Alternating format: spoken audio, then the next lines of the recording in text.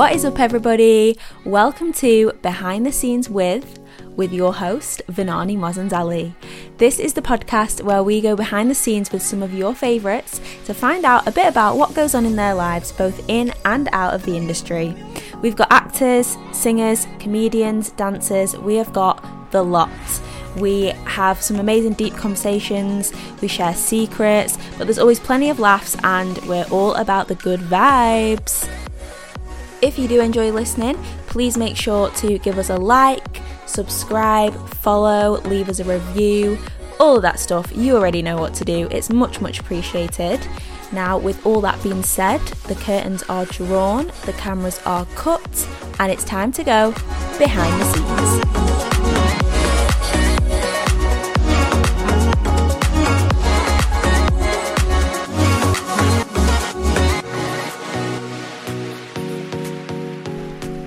On this episode, we are joined by comedy legend and Britain's Got Talent finalist, Steve Royal, from his garden in Chorley. Steve chats to us about the highs and lows of his career, about his experience and time on one of the biggest TV shows in the world. And we are even graced with the presence of his little puppy, Gino. We had loads of fun. He even told us some jokes firsthand. So without further ado, here it is. Right, here he is. Recording in progress. Recording in progress. Perfect. How are we? Vinani, the lovely Vinani. I've got a dog running, going chaos in the background. Can you see that? You've got Gino Royal running chaos in the background. Steve's in his garden. Yeah. All right. How are you? Yeah. I'm very well. Yeah, I thought I'd do it outside, and because it's such a beautiful day. Inevitably, by the time this has been put together and it's out there as a podcast, it'll be miserable again, won't it? But it'll at least have something to look back on and remember when we had that glorious 3 days of summer back in June. No, exactly. It probably is going to be raining again, isn't it? By the time this is out, who knows? We will see. But how have you been finding life? How's life been since things have been opening up a bit more? You've been doing some live shows. It's just gone chaotic over the last 2 weeks. I think in the first 2 weeks since restrictions were lifted, and still theatres kind of open. With only theatres are still social distancing in the theatres. But I did a week or over 9 shows at Blackpool Pleasure Beach. I've done 15 shows overall in the last 2 weeks, and it's started to be a little bit of a mad few weeks ahead. Yeah, it's good though, and it's good to be busy, isn't it? Absolutely is. I mean, you know as well as I do what it's been. I've had the benefit of the Britain's Got Talent experience to at least keep me occupied over the last 12 months, but without that, and away from that, I've had virtually nothing, just Zoom gigs. And as wonderful as Zoom gigs are, you can, it's nice to entertain in your slippers once in a while, but you don't want to make a habit of it. You know what I mean? I'm worried that when I do when theatres do open normally, I will only feel comfortable on stage if I've just got my underpants and a pair of slippers on my bottom half, to be honest with you, because that's all you need to wear. You've no idea what I might have on a day. You know what I mean? Doesn't matter for Zoom shows. Right now. I hope you haven't just got your underpants on now. Who knows, Vinani? Who knows? These are the mysteries of life that we will never know. It is the magic of Zoom, but it's so true, isn't it? I think you can hazard a guess, though, Vinani, that I've got a 5-month-old puppy in the background. It's very nippy at the moment, so I think you can hazard a guess that I do have substantial trousers on. Right. Good, I'm glad to hear it.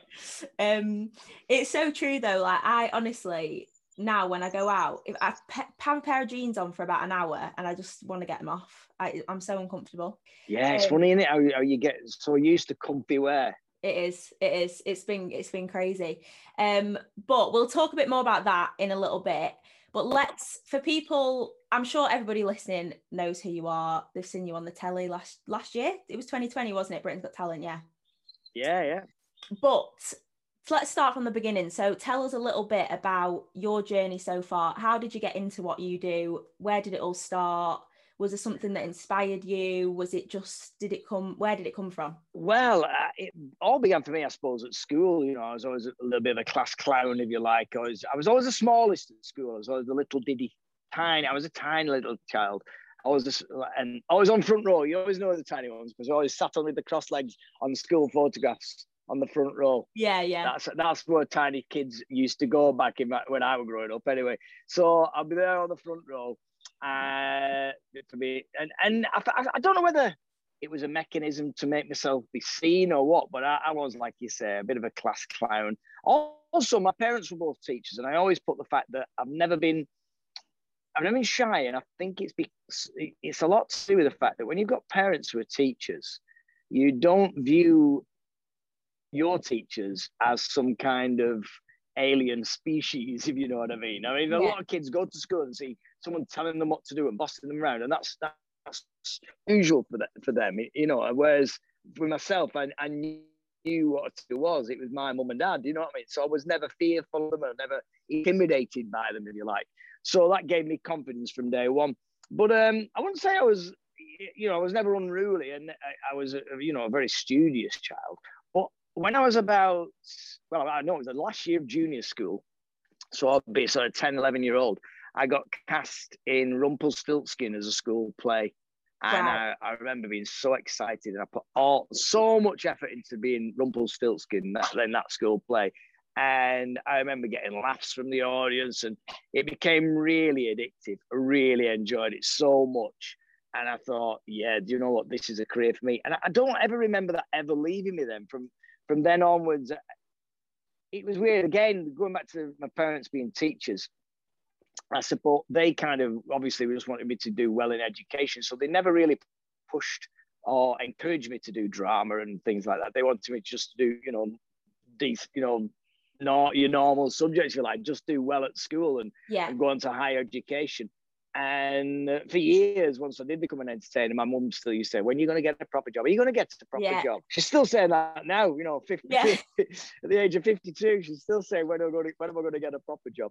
Yeah. So I suppose that was it. And then the big catalyst for me was when I joined Oldham Theatre Workshop back in the 1980s. Now, Oldham Theatre Workshop at the time was a drama school funded by the council, so it didn't cost to go there, but it was mostly drama schools, mainly because of the guy who ran it, called David Johnson, he was called, and he was David Johnson. He was a big character in more ways than once.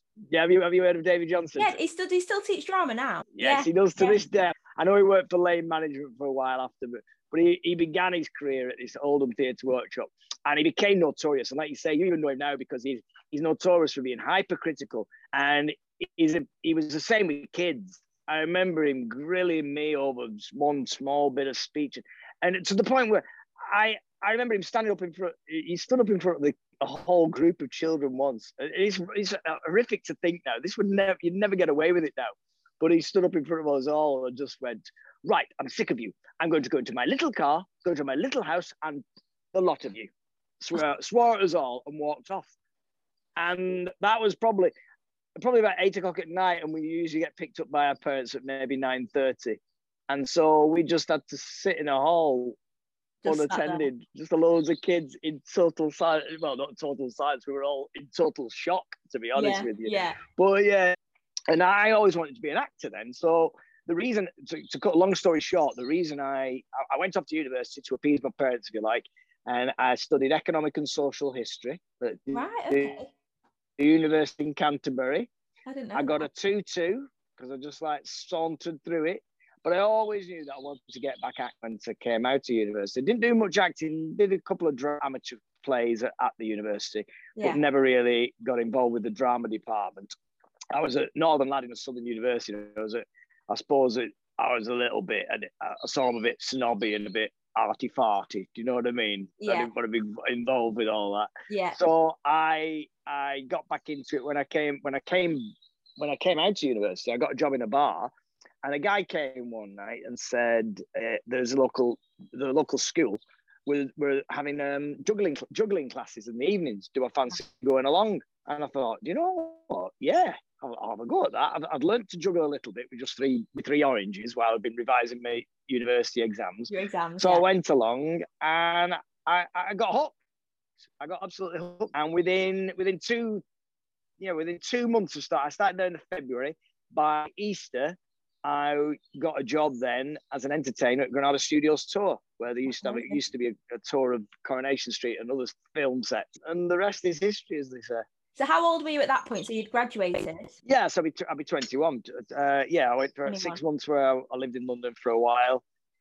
And then, I'll be 21, 22.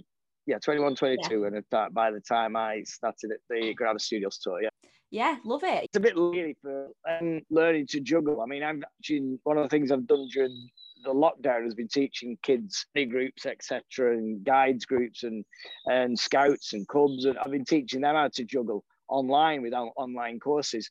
And they always ask me, when did you first start to juggle? And I said, well, I was a lot older than you. I was 21. You guys could be brilliant by the time you're my age. You know what I mean? Because they've got so much potential. And you do absorb, you do learn things a lot quicker. I always regret now that if I'd learned when I was like, maybe 10 or 11 year old, who knows what I'd be able to juggle with now. You know? So it's so much harder, isn't it? As an adult to pick up something new. Like everyone in lockdown has tried a language or an instrument or something, and it's really hard. Get to my age, Vinani, you're still a young thing, aren't you? You've still got some brain matter in there. You get to my age, never mind learning new stuff. It's what you're forgetting that you're more concerned about. I always say, because obviously I come from the dance background, as you know, but I never did any form of like gymnastics or acrobatics when I was younger. And then even by the time you're like 14, 15, it's hard to learn those basic skills. Yeah, I watch my kids as well. That all three girls have done dancing, and Rosie in particular, she can do all the gymnastics, aerials, and all the backflips and things. And I'm so jealous because I did it. Like I mentioned earlier, I was dead small and had quite a light frame, and I always thought I'd be great. I did enjoy gymnastics at school, and I really wish I'd progressed with it. Really, you need to get them to coach you, and then you can put like a backflip in your act or something. That would just be the cherry on top. Yeah, well, that's what I mean. I mean, there's so many times I've done, in pantomime, you end a song. It'd be brilliant now, but you could just do a little backflip and land on that, whatever, on the top of the well or something. You know what I mean? It'd be so good. Oh, if only. I'm going back to the memory thing. You talk about the memory thing. That's the biggest concern after lockdown, I think, for a lot of comedians is about remembering all the material that they've done, because I've never... Aside from pantomime, I have a bit of experience with it because, as you know, we're doing pantomime every single year. Yeah.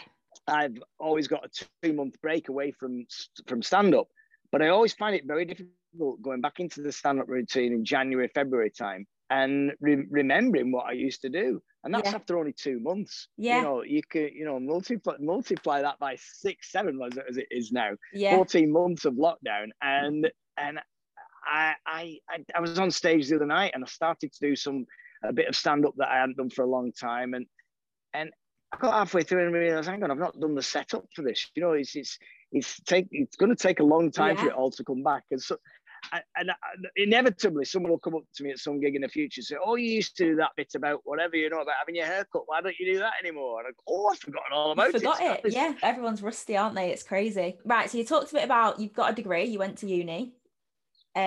Studied something totally different. So my next question is, if you'd have followed what your mum was telling you and your dad was telling you, got a proper job, a normal job, what do you think you'd be doing now if you hadn't followed your passion, if you hadn't gone down this route? I would say almost certainly I would be a teacher myself. The job I told you that I got at Granada Studios Tour, I was actually doing a year's, my own head, I was taking a year's, and I was going to go to teacher training college at Crewe and Alsager in the following September. Yeah. And so I took the Granada job thinking it was only a 6-month contract. I thought, well, I'll take it up to September. Come September, I'll start there. So September came around and I thought, I'm enjoying my entertainment so much here. I'll stick at it. And I did another year, deferred it another year. I think it was a maximum you could defer. It was 2 years at the time, and never looked back, never bothered reapplying. So I'd almost certainly be some wacky, crazy history teacher. Do you know what? I could actually see you as that history teacher. I can. Do you know? Or scientist. I did.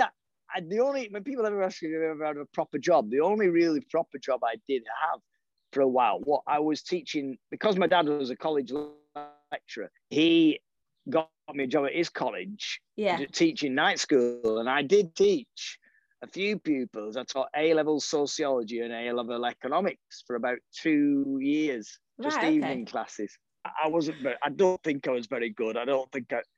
I was only young. I was only like, 23, 24 at the time. And I just didn't have enough,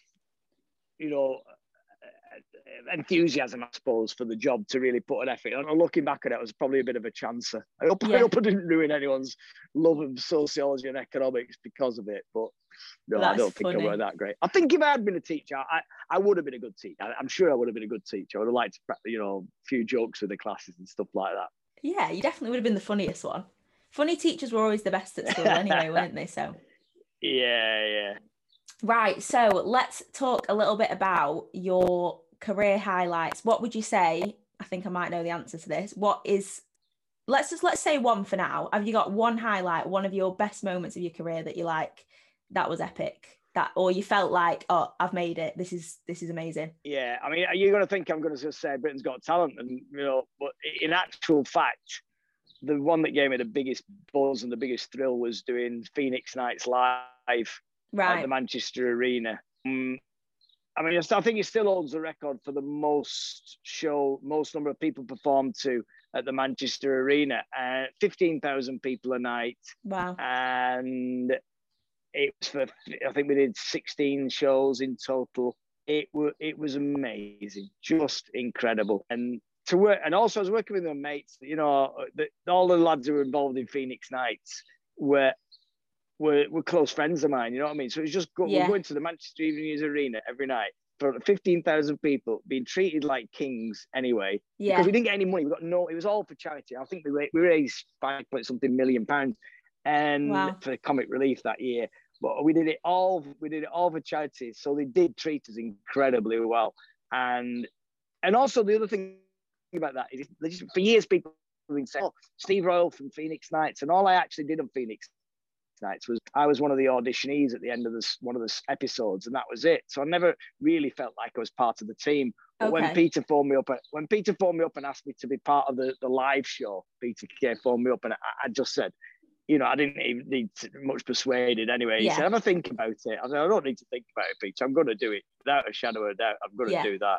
But he actually said to me, all the others, you see, they all are quite established characters in the show, and they had to perform as their characters. Even though they all do stand up themselves, they all had to learn new acts. Whereas I was the only one who already had an act. So that's why he put me on first. So Peter went on, introduced me as Steve Royal from Charlie, and I went on, as like I said, first act on of the night, 15,000 people, and absolutely loved it. So in terms of highlights, that has got to be right up there. But I've been so lucky. I've done so many live at the Palladium. I did the waltz on that and nearly ended up on the actual program because an acrobat broke the leg. No way. And I got a phone call from Jason Manford as I was driving down to the theatre, to the Palladium. And he said, hey, Steve, have you got all your juggling stuff? You might be on the show. And so he introduced me, and I did a spot as if it was live. Yeah. But then when he went on and started the actual show, he picked on a kid on the front row who happened to have a pack of cards and was a magician, and he got him up on stage. And as soon as that happened, I thought, oh, this kid's going to nick my spot here. And he did. It was, to be fair, it was amazing improvised comedy. And so I never got on the actual live show, but it was it's still there's a credit, and I still performed at the Palladium. So that's got to be a highlight, definitely. But you said one of the acrobats broke the leg. That's where your backflip could have come in if you had your skills. Exactly. Yeah, well, I could have replaced him, couldn't I? Yeah. Yeah. They didn't ask me to do that. Yeah. So let's talk a little bit about Britain's Got Talent. How did you find it? You know what? They've been asking me to go on Britain's Got Talent. I've had phone calls for 8 years. Yeah. In total. 8 years ago, I got invited down to London to meet the producers, and they're trying to persuade me to go on the programme. And I gave in at that point. And then at the last minute, for some reason, I don't know why they decided not to show. And I said to him at the time, I said, well, look, it's took me a lot of guts to do this. I won't do it again. And every year after that, they phoned me up and tried to persuade me to do it. And then this year, one of the reasons I did it this year, well, two reasons. One was I started that job at the Granada Studios back in 1990. So it would have 2 years. So 2020 saw my 30th year in show business, if you like. I thought, nice way of rounding it off is to finally do Britain's Got Talent. And also the Blackpool Grand Theatre, where I do panto as well, you know. You've done it with me so many times.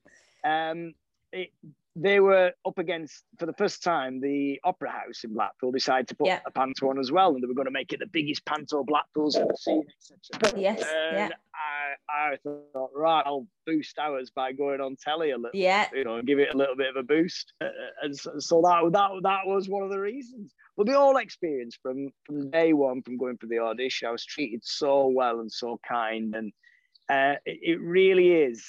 I've done a lot of TV warm-ups, for loads of different programs. And some of the programs I worked on have been very tense, very, not friendly environments, really. Television, I've always said I've worked in radio for years, and radio is much more friendly and more relaxed environment. Television, there's a lot of pressure on people, and sometimes the pressure shows.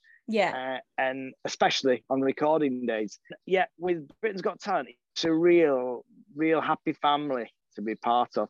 And I suppose the one of the, I mean, there weren't that many advantages to last year, but the advantage for me personally is it dragged it out, because normally Britain's Got Talent is, you do the auditions, they're filmed in February, end of January, beginning of February. And then the show goes out in April, and then the finals at the end of May. But this time of last year, it got delayed, almost a year, basically. I think 9 months in total that I was tied up with the show, which was brilliant. And I made some good friends, especially those who were involved in the final. All of us in the final were all part of a WhatsApp group, and we all chat to each other quite regularly, That's nice, yeah. It's good to hear, because I feel like that's one of the reasons why I think listening to this podcast as a listener, you don't know about what goes on. You don't know, do you? Are the contestants, do they genuinely get on? Is everything as it seems? So yeah, it's good to hear. Do you feel like your life's changed at all since you've been on it? When we did the final in October, after the week after it, which was normally the week where you'd be milking it and going, look, I was in the final, Britain's Got Talent, the most watched program of the year at the time, etc., etc. I got diagnosed with COVID within 5 days. I knew about that. And so I was locked down, and I was supposed to be filming Crackerjack for Kids Telly. I was supposed to do several episodes of that. I had to pull that. I had gigs lined up, and then we all got put into tier 3 in the north where I live, and eventually in lockdown. So there was no gigs, there was no opportunity to get out there. So it's only in the last few weeks. It's been funny, since I've done gigs over the last couple of weeks. So, and I've turned up at venues, and people are going, "Oh, you can have a photograph taken with you." And I'm finally getting feeling, But I'm recognising how massive the programme is. I was always told, by people, I've got friends who've ddone the show in the past, and they said, "You won't believe how it affects your life, mate. It really changed." And it's crazy. Even the bin man the other day, I was just nipping out, and the bin man was just coming, and he's like, "Hey, it's him from Britain's Got Talent." It's just everywhere. Everywhere you go, and it's nationwide as well. I mean, I kind of I built a name for myself over the years at Blackpool for the Grand Theatre and stuff. So people, I'm used to being recognised in Blackpool, if you like. But when you get recognised everywhere else in the country, and my tour's coming up in September and October. I'm on tour. And when I got the tour dates, I was half expecting them all to be Northwest based. You know what I mean? I thought, local. Think of selling me anywhere in down south. Well, what? And then you're looking at me at the Leicester Square Theatre, and then I'm on at Talk somewhere in like Torquay or in Taunton and Exeter, all these places that I would have thought, blimey, they wouldn't have a clue who I am. But I'm finally getting recognised nationwide. Yeah, it's amazing. It's so true, isn't it? Because I mean, the internet's powerful as well, and I think there's been a few instances of people that have been discovered, like talent that's been discovered online, literally in the dead of lockdown, and now they're coming out and actually realizing that, oh, there is life and people do know who you are. And it might take some getting used to, mightn't it? Yeah, it's strange. I mean, I'm loving it. The kids are hating it, obviously. Are they? Do they not think it's cool? I think it's so cool if my dad was getting recognised. I think secretly, I think the dead proud, really. You know, the other thing is, everywhere you go, you got to put a mask on, haven't you? So you got to be reckoned. You could. Luckily, I've got very recognisable eyes and glasses, and a notorious bald pate on top. Thanks to my bald head and glasses, I'm recognisable from the nose up. Yeah, I feel for anyone. I feel for anyone who's not. You know, if you're famous for I don't know, for having a peculiar nose or a strange mouth, then you know what I mean. Yeah, you're not getting recognised anymore. You're not going to get recognised as much, are you? Can you see that? Sorry, that's worth clipping. That's worth clipping for a Zoom for a video there. The dog, what's he just stole? Just a classic Andrex toilet roll. Has he just stolen a toilet roll and just ran down the drive. It's a kitchen roll, actually, but for the benefit of the purposes of this, he just. Oh, that's funny. Andrex moment. Rosie's stood here now, trying to grab it back off him. Oh, that's hilarious. That's so funny. There she goes. It's chaos in the background. Have you got him? You're ruining this. I should have shut that gate. Then he couldn't get out. There he is. Look at him, he's going mad. Did that take some persuading? Gino. Oh. From the girls, or were you to get the dog? Yeah. Oh, no, it took a lot of persuading. Did it? You know what?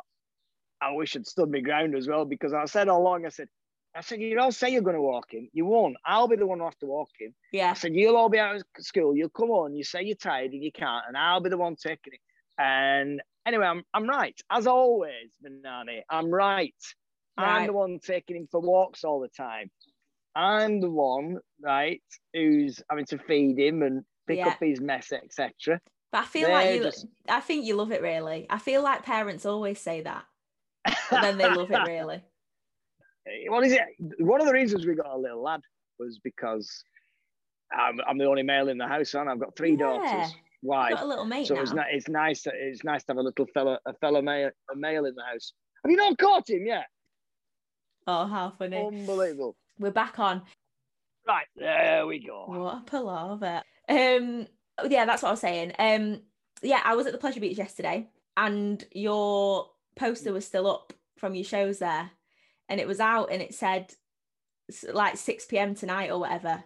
So my sister-in-law, she'll come and watch Panto and recite your jokes for weeks after. And she thought that your show was actually on yesterday. And she was like, oh, we've got to go and watch it when the park shuts tonight. But I was like, it's not on anymore. It's finished. Oh, well, I apologise for it. But she can still see me on tour. See me this Saturday at the Lowry Theatre. And then there you go, tour. guys. The first date. There you go. I know. I'm hoping this isn't going to be out too long after, so people will hear that, but we'll talk about that at the end. Right, so moving on from some of your highlights, some of your best moments, things you've enjoyed, but in terms of struggles, anything that you faced that has been hard for you, has there ever been any moments where you thought, I can't do it anymore, or you might have a career change, or massively. I've had some very dark moments, and genuinely, I think probably in the first lockdown the first lockdown was a strange one, wasn't it? Because it was, none of us had predicted that we'd be still in this mess a year later. And we all thought it'd be like maybe 2-3 months at the most, and then we'll be out of it, we'll laugh about it. But it hit me quite hard because I had so much lined up. For a start, there was a Britain's Got Talent thing that I knew was going ahead. Yeah. And I had so much lined up on the strength of that, and on the back of that I went through some very dark moments where I genuinely thought, do you know what? I don't know if I'll ever perform again. I don't know if I'll ever get on a stage again. Have I done? And it seems ridiculous now, because obviously I've done it so many times over just in the last couple of weeks. But it was a real thought there, and it was a real mental torment. And at one point last summer, the shop behind the back of my house here, it's a little local shop, and it's actually stopped being a shop a couple of years ago, and it turned into a delicatessen, and people anyway, the business failed, but it's come up for sale. Right. And I thought, do you know what? I'm going to take it over and become a shopkeeper. I could quite enjoy that. make a little tea rooms Yeah. and serve cups of coffee to people. That'll just have to be my future. I generally thought I'm never going to perform again, and it's horrible to think that, but it's true. It did that. Those are in my darkest moments, but there's been some amazing moments as well in terms of creativity. This past 12 months have probably been the most creative 12 months that I've ever been part of and witnessed. I've seen some amazing things online and Zoom shows, for example. 18 months ago, no one knew what Zoom was. Yeah, you know what I know. We even thought about doing a show on Zoom, and I know there's all of the others that have come out of it. But for me personally, when I look back at what I achieved, the first thing I did before the national lockdown, as you recall, back in March last year, old people to be hit, care homes, and thought, do you know what? That's horrible that they can't go anywhere. I'll get together with some friends and we'll put on a show. And just before we got locked down, I took myself, Tom Lister, from Emmerdale and 42nd Street, me and him and a mate of mine called Bren Riley, we went over to a care home in Southport and we set up a bingo session outside the window and we called it, Please Don't Close Your Curtains Cabaret. Yeah. And the idea was we entertained them all through the window. Yeah, it's amazing. And they all held up message. Granada Reports came to report on it. We had national coverage eventually. And so I think that was the first major thing I did. And then when we all got locked down, again, I went through those dark moments where I thought I wouldn't perform. And then you start working out ways you could perform. And I started off doing little shows online. Someone messaged me, said, can you not bring Mad Edgar back? Mad Edgar was the character I used to call myself when I was at Camelot Theme Park for years. I worked at Camelot Theme Park for 13 years and as a jester. So I set up the back garden here and I got all my old props out from the loft and found them all. I even got my mate over I used to work with and we did a little show in the back garden here. So did that show. And then in the summer, me and Tom Lister again got together and we did a garden party here where we interviewed people from old friends of his from, I forget the names of the characters now, Dingle, one of the Dingles from Emmerdale and Jeff Horsley. And we interviewed him and his wife on live and it was a live show. It went out and so there was so much creativity and I was doing little tricks. I got into the TikToks, doing little circusy tricks, spinning ball, throwing them into a netball hoop that the girls have got in the back garden here. And so when I look back now, and on top of all that, you got to remember I was trying to create for Britain's Got Talent as well, which kept changing because we never really knew what we could do. My initial idea for the semi-final of Britain's Got Talent was to get David Walliams up and teach him to juggle in a spoof routine that I used to do. Right. And obviously then it got to the point where you can't get people up, you can't be close to people, so you can't do that. Yeah. And you get told, so I think the rules were changing, so I was having to recreate and create well, I remember different shows for that. Sorry to cut you in. Remember me and Jess came to be your dancers and you had to send, because you were sending videos off, weren't you? You did. You were doing it yourself in the studio. Yeah, they wanted, they in fact, they mirrored your exact move, the dancers. Yeah, when I made watched up that it, little I thought... dance to accompany, and they said that we didn't have to do anything. It was so good. The choreographer of Britain's Got Talent said that was so good what you ingested. There's our choreography. That's all we'll do. We'll just mirror that for you. Yeah, it's been a weird, like bittersweet time, hasn't it? Yeah. But anyone listening, please support the arts. I think. Yeah, I've been saying that to every gig I've done the last couple of weeks. I've ended by just saying to people, wherever you are, wherever you're from, if there's a local theatre near you, if you've been there before, you've never been there before, just go for once. Otherwise, these places will go. They'll be lost forever, and you won't be able to get them back then. So, you need to bear that in mind. And if you do value the arts in any way, then just make that extra effort to go and see. Maybe go and see one more. If you used to go to the theatre once every 6 months, go twice every 6 months. Once every 3 months. Just do it more often than you would have normally done. At least for the next year or so, just so we get back on our feet. 100%. It's hard, isn't it? I think. Well, with anything, like when you're not in a circle of something, and if it's not that, if you're not directly involved with it, it is hard in a way to empathise and kind of get on board with it. But I think during COVID, during the lockdowns and everything, everyone's being affected in a different way. So yeah, it's just showing support where you can, isn't it? Yeah, exactly. And Exactly there's been a lot worse happened, but like you say, everyone, like, I remember once I turned the news on one morning, I've just tried to stop watching it now, but there was interviews with cast member after cast member from West End shows, and there was guys from Les Mis stacking the shelves in Tesco, and they're still there now because some of those theatres in town aren't open until the end of the year anyway, which it's amazing to be employed anyway. And like I said, you know, as long as there's no loss of life, but it's just, it's been hard, hasn't it? Yeah, I mean, don't take it too far. Don't go and see Mamma Mia. You know, that just to why my kids love Mamma Mia, and I'm going, I can't forgive Pierce Brosnan. He for me is James Bond, you see, and I'm a big James Bond fan. And watching him singing and dancing ABBA tunes, it ruined it for me. So go and see any other show but Mamma Mia. Hope no one's listening who likes Mamma Mia. Yeah. Right. Well, on a lighter note, let's say, obviously for anyone who's listening who doesn't know you, what on a normal day, where would we find you on a day? Let's say it's Saturday, it's a day off. Where would Steve Royal be? What would you be doing? Oh, well, if it's a Saturday, then I'm always out gigging. Yeah, everywhere. I could be anywhere in the country, anywhere in the world, I suppose. It used to be an easier answer to your question there, because I used to do BBC Radio Lancashire every Saturday morning. Yes. And unfortunately, during the pandemic and due to BBC cutbacks, I've lost my job there as well. So I'm not doing radio at the moment, but usually, and also I'm a family man as well. You know, I'll be, you know, full well where I'll normally be most nights. I'm normally somewhere between here and Fleetwood. I live in Chorley, and because the pantomime used Barbara Jackson's Theatre Art School for where you went, you know, where you still teaching, they have to go all the way from here to Chorley. But for me, it's a 50 minute to an hour. Can sometimes be longer than that drive to take my daughter to the dance class, then drive all the way back. And I always say, having 3 daughters, when I finally leave the house at night and go to work to some comedy club, that's finally a bit of me time and a bit of a rest. As I said on Britain's Got Talent, I also go to work to speak and be heard. You know what I mean? It's the only time, doing stand-up comedy is the only time where people actually pay attention and listen to me, because they certainly don't at home. Even Gino, your little male mate in the house, is not listening to you. Well, yeah, I mean, we proved that. Even the dog listens almost less than the girls.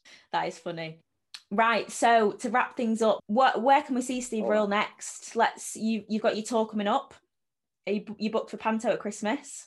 The tour coming up begins on the tour officially begins on Saturday with the Lowry Theatre, but then there's quite a break because I've got lots of summer gigs. Then it'll be straight into pantomime at the Grand Theatre in Blackpool, which is, as well, you know, it's my second home. I've been there for 18 years. It's Snow White and the Seven Dwarfs.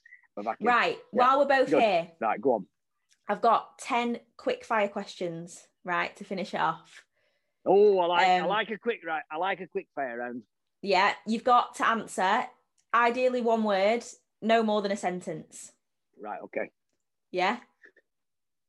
Anyone listening, we're yet to name this segment of the podcast, so I want some comments. If anyone's got any ideas, something quirky, something fun. It's always going to be 10 quick fire questions.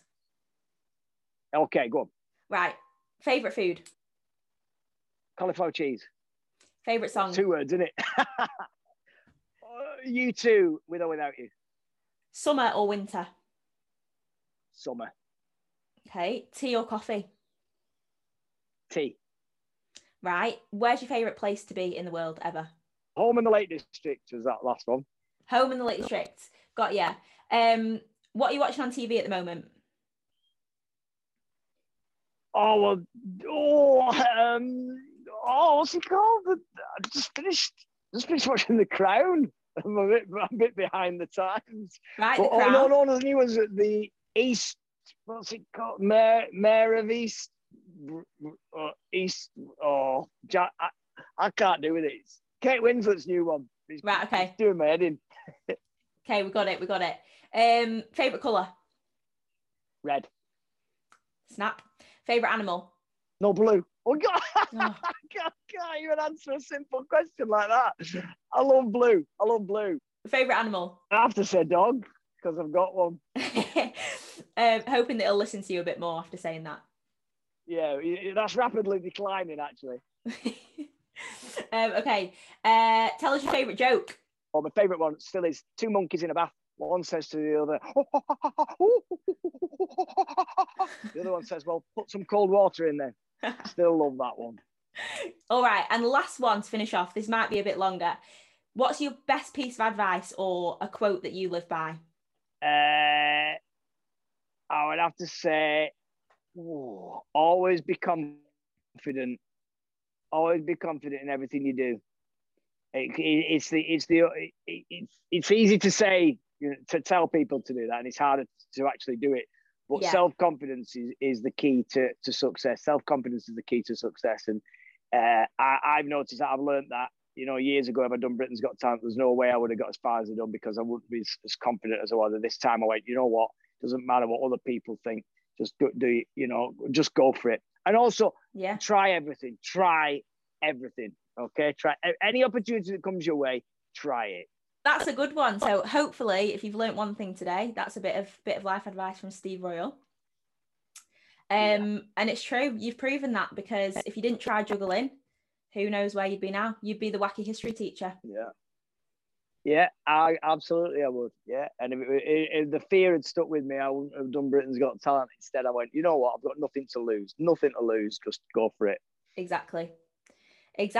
Right. Thank you very much. That was a good. I can't answer those quick fire questions. I've got too much to say. I can't believe I even dilly-dallied. The problem is that when people ask me my favourite colour, the problem I have is I'm a Man United fan.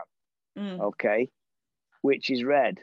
But in actual fact, I love blue, and most clothes I'll buy will be blue. So I suppose if I'm being true to myself, then blue is the answer. But you could have blue and red. You've got a blue and red shirt on right now. Yeah, I kind of answer the old question with what I'm wearing tonight, didn't I? Yeah, you did. Right, that is a wrap. Thank you very much, Steve Royal, for joining us today. My pleasure, Vinani. Before you go, actually, one last thing. Let everybody know, where can they follow you? Where can they find you? Instagram, Twitter?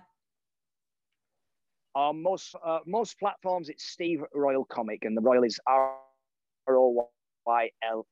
So Steve Royal Comic, and that's where I am on the Twitter, Instagram, TikTok, and on that there Facebook.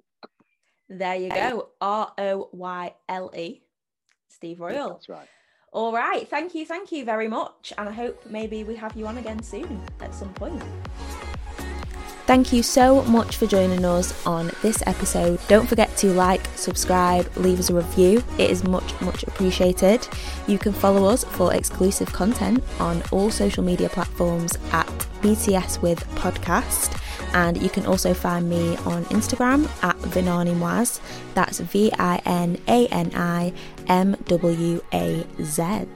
Thank you for listening, and we'll catch you on the next one.